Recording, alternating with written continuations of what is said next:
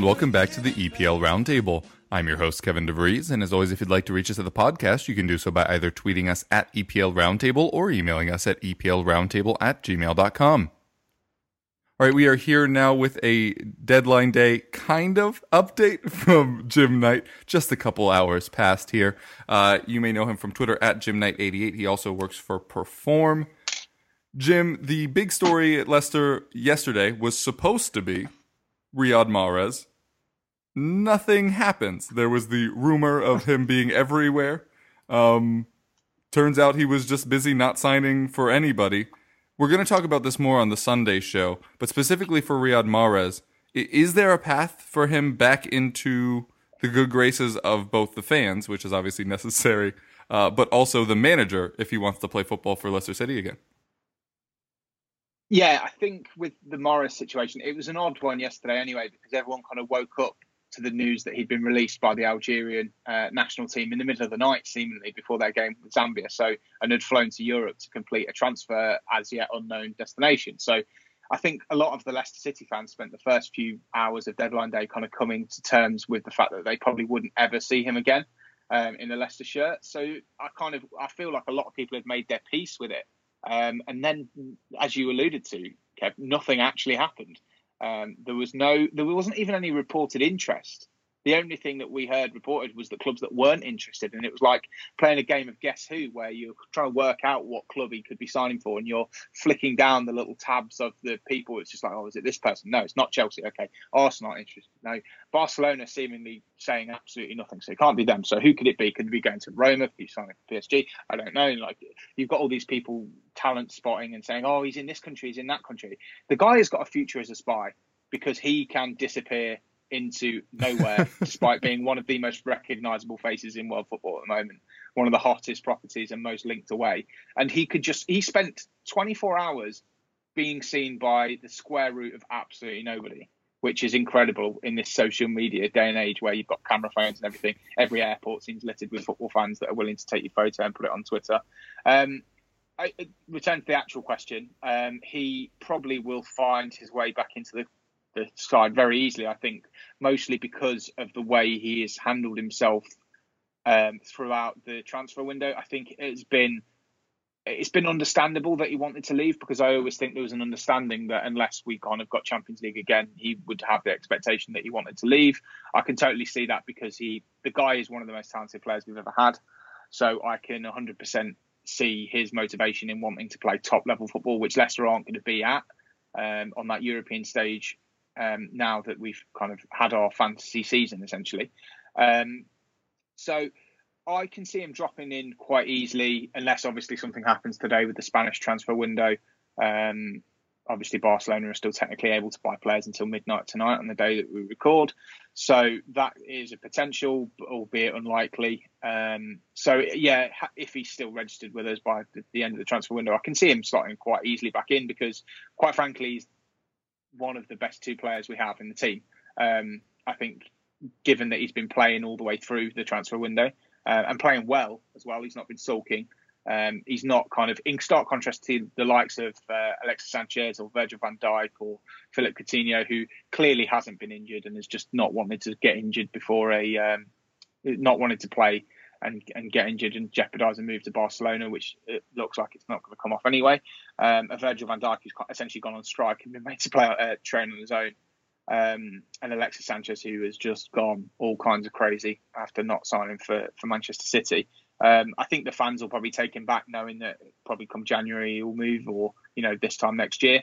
And he's on £100,000 a week as well, so I'm sure it's probably not going to be that difficult to get over the fact that he's not playing at an elite European club just yet. Yeah, the Barcelona interest still technically, reportedly there isn't any, but the Spanish window is still open. I assume that by the end of business today, he will still be a Leicester City player? Yeah, I've got no kind of in the know sources here, but I suspect that if Leicester City would have been willing to sell, which I'm sure they would have done had Barcelona met the £40 million valuation that we discussed on the show a couple of weeks ago, that they probably would have expected it to be done by now, because of the fact that we would have moved for a replacement. Theoretically, there was some links with Andros Townsend, which had me quite literally shaken with dread because I just don't see it with him. I never really have. And the fact that we probably would have spent the best part of 2/3 of the Mahrez money on a player that, for me, doesn't do anything particularly special when we've got Damari Gray in the squad as well, who's kind of begging for game time, it would have been ultimately very frustrating. But yeah, so I think if it was to be done and it was Barcelona or any European club for that matter, I think Leicester would have stipulated that they've wanted it done by now, because I don't think we'd sanction a sale now without having secured a replacement. And obviously, had we signed a winger or a kind of creative attacking midfielder that could play wide like Mahrez does, and then Mahrez is still a player, you've still got that possibility in the back of your mind that it could take the extra 24 hours to get done. But yeah, I can't see it happening now, personally. I think he's going to have to come back to Leicester after he's finished his international duty. He's clocked up some serious air miles, that's for sure, and wherever he flew to. Maybe he didn't even fly anywhere. Maybe he was just in the hotel in Algeria. Oh my gosh, if he was just with the Algerian squad this whole time. He's just got through the entire Game of Thrones box set, in the time that it's taken people to go mad about his potential destination. So it could well easily, happen again in January. I'm sure there'll be interest in him. Like I say, I don't think the price will go up massively. So there's still the option of, do you need a very talented attacking midfielder / winger for £40 million? Yes, go see Leicester, Riyad Mahrez. So I don't think that interest is going to necessarily go away. I just think maybe it didn't materialise in the way that he quite expected it to. I know Roma were interested, but we seemingly reached a tipping point with them where they only wanted to pay kind of 30 million euros. And I know a euro and a pound are essentially, they equate 1-to-1 these days, so it's basically the same. But we were looking for nearer 40, so obviously it's still a significant amount away. Yeah, I can see him moving in January, or if not, almost definitely next summer, because he'll want to take his career to the next level and keep it there. But yeah, I'm sure it will just settle back into, it will kind of be swept under the carpet and almost forgotten about for now, and then it will just rear its head again when the next window comes around, I think. Yeah, for us, I was stunned that Tottenham were never interested, because the places we were looking to add depth was at attacking midfield and winger, and as you say, Mahrez could have... It staggers me. I don't know what he's done to upset people on that kind of major European top table, those Champions League clubs. I don't know. Like, if I described to you a profile of a player in his mid-20s who has come from nothing, won the PFA Player of the Year, got a double-double in goals and assists in the year that they won the Premier League with a really unfancied team, and had a average year but shown that he could do it in the Champions League, and describe that profile to you without actually naming the player, I think people would be falling over themselves to sign him. Yeah. Like, it's incredible that I think there have been players who have been either linked or had deals done for them who are far inferior to Mahrez, who have gone for a lot more money than we were asking. So I don't know what it is about that, whether his representation has pushed too hard, whether they've literally only kind of kept themselves to the very, very European elite, literally, unless he was going to sign for Real Madrid, Barcelona or Paris Saint-Germain, then it wasn't going to happen. Expecting one of those clubs to come calling, then maybe. But yeah, it's an odd one with Mahrez. He's certainly capable of doing it. It's whether, maybe it's the consistency thing. But better players, better squad, there might be a whole new level to his game that we haven't even seen yet. And for £40 million, I would have thought someone was willing to take a gamble, given the astronomical transfer fees that are going around at the moment. Yeah. Well, going from a move that didn't happen, we'll move to a move. Goodness. We'll talk about a move that did happen hours after the window closed, which is Danny Drinkwater finalizing his move to Chelsea. Seems a strange one from the Chelsea perspective, and I'm sure Leicester didn't want to lose a player like that. How do you think this one came about, and what will be the impact of his departure? It's difficult to say what the impact of his departure will be. He has been an integral part of the side for the last 5 years, essentially. Since he signed, he's kind of been one of those central midfield dynamos with varying partners. He's been the one kind of consistent element of the centre of our midfield. So it's going to be weird going into games without him, to be honest, because you're so used to seeing him. We had Matty James as a partner in the Championship when we got promoted, and then obviously was a big part of the team with Esteban Cambiasso when we stayed up.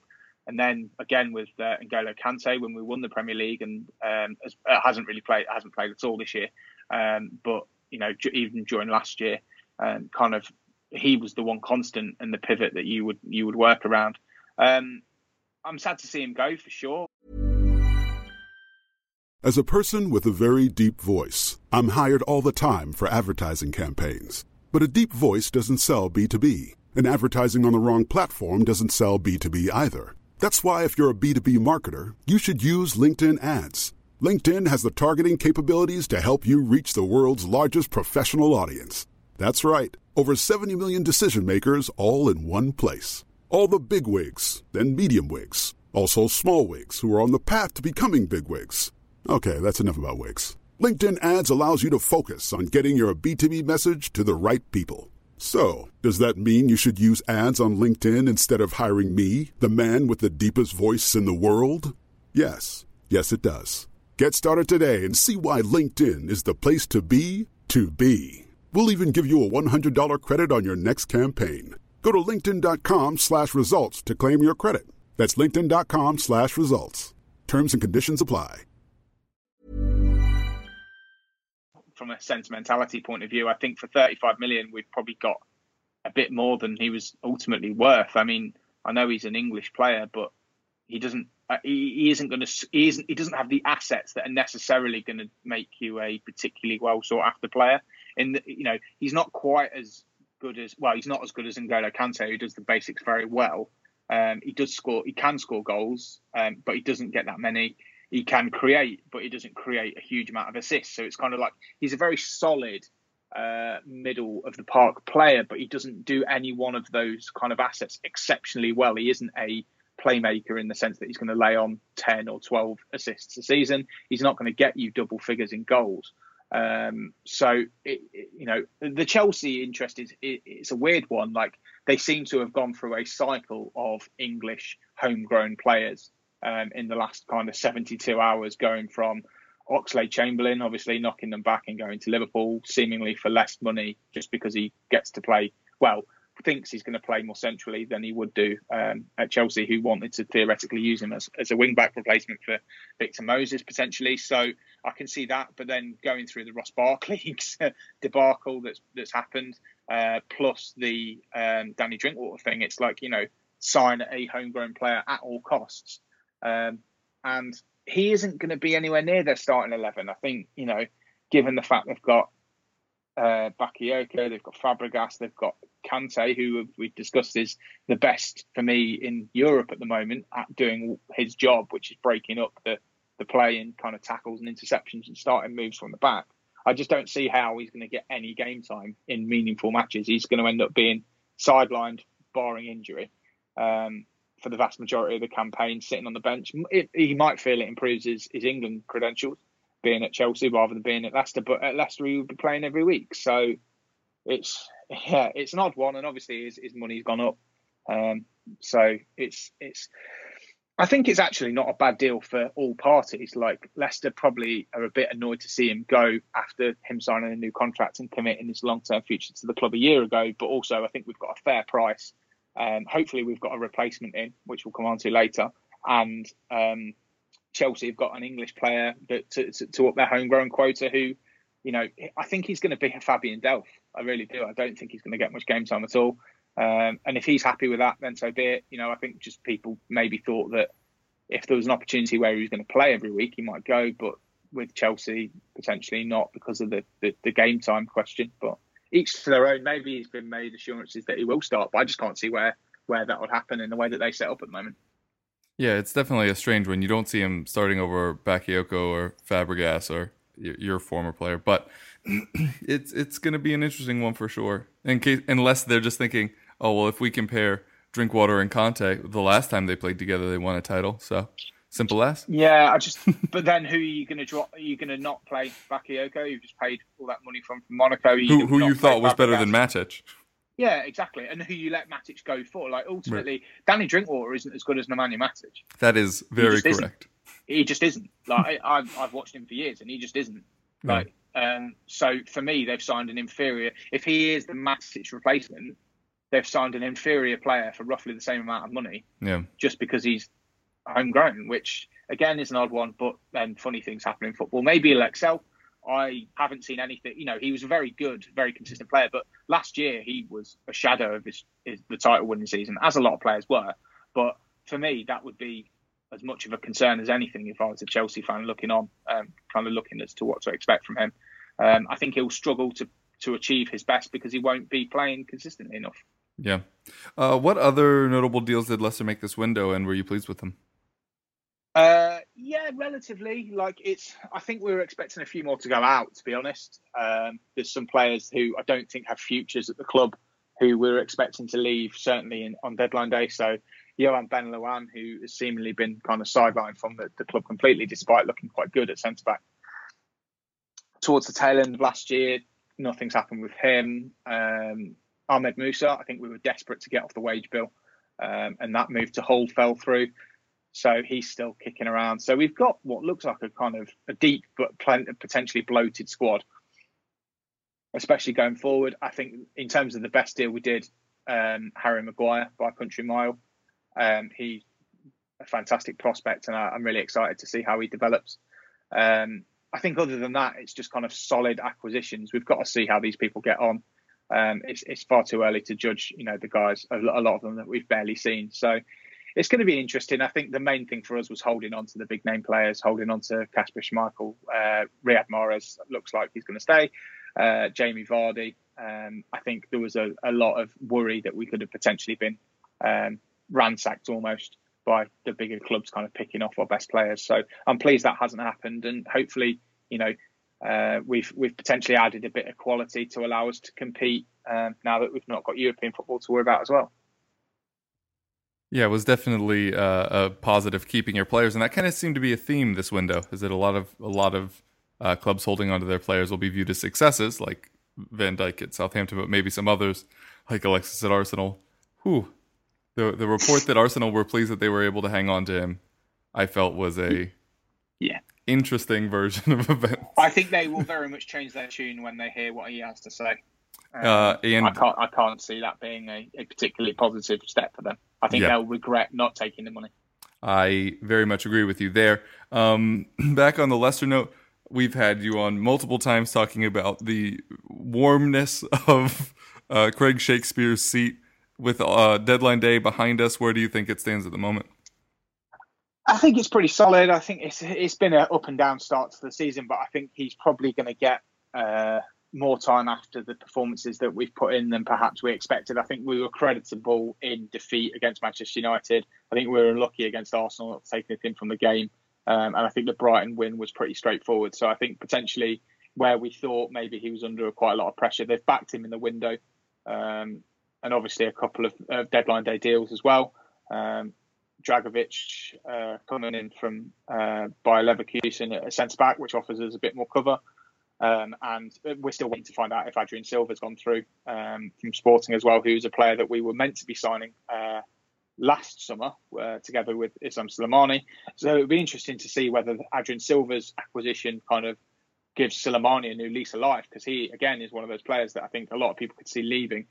Big money, big wages, kind of unsustainable to be a bench warmer in his position for a club of our size. So it will be interesting to see if that acquisition prompts a kind of revival from a player who we expected a lot for, our club record signing, and who, to be honest, so far has delivered very, very little and has spent most of the time injured. So it's going to be interesting to see what happens.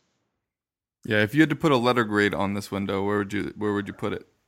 I'd say a B. I think keeping the players was the most important thing, and by and large we did that.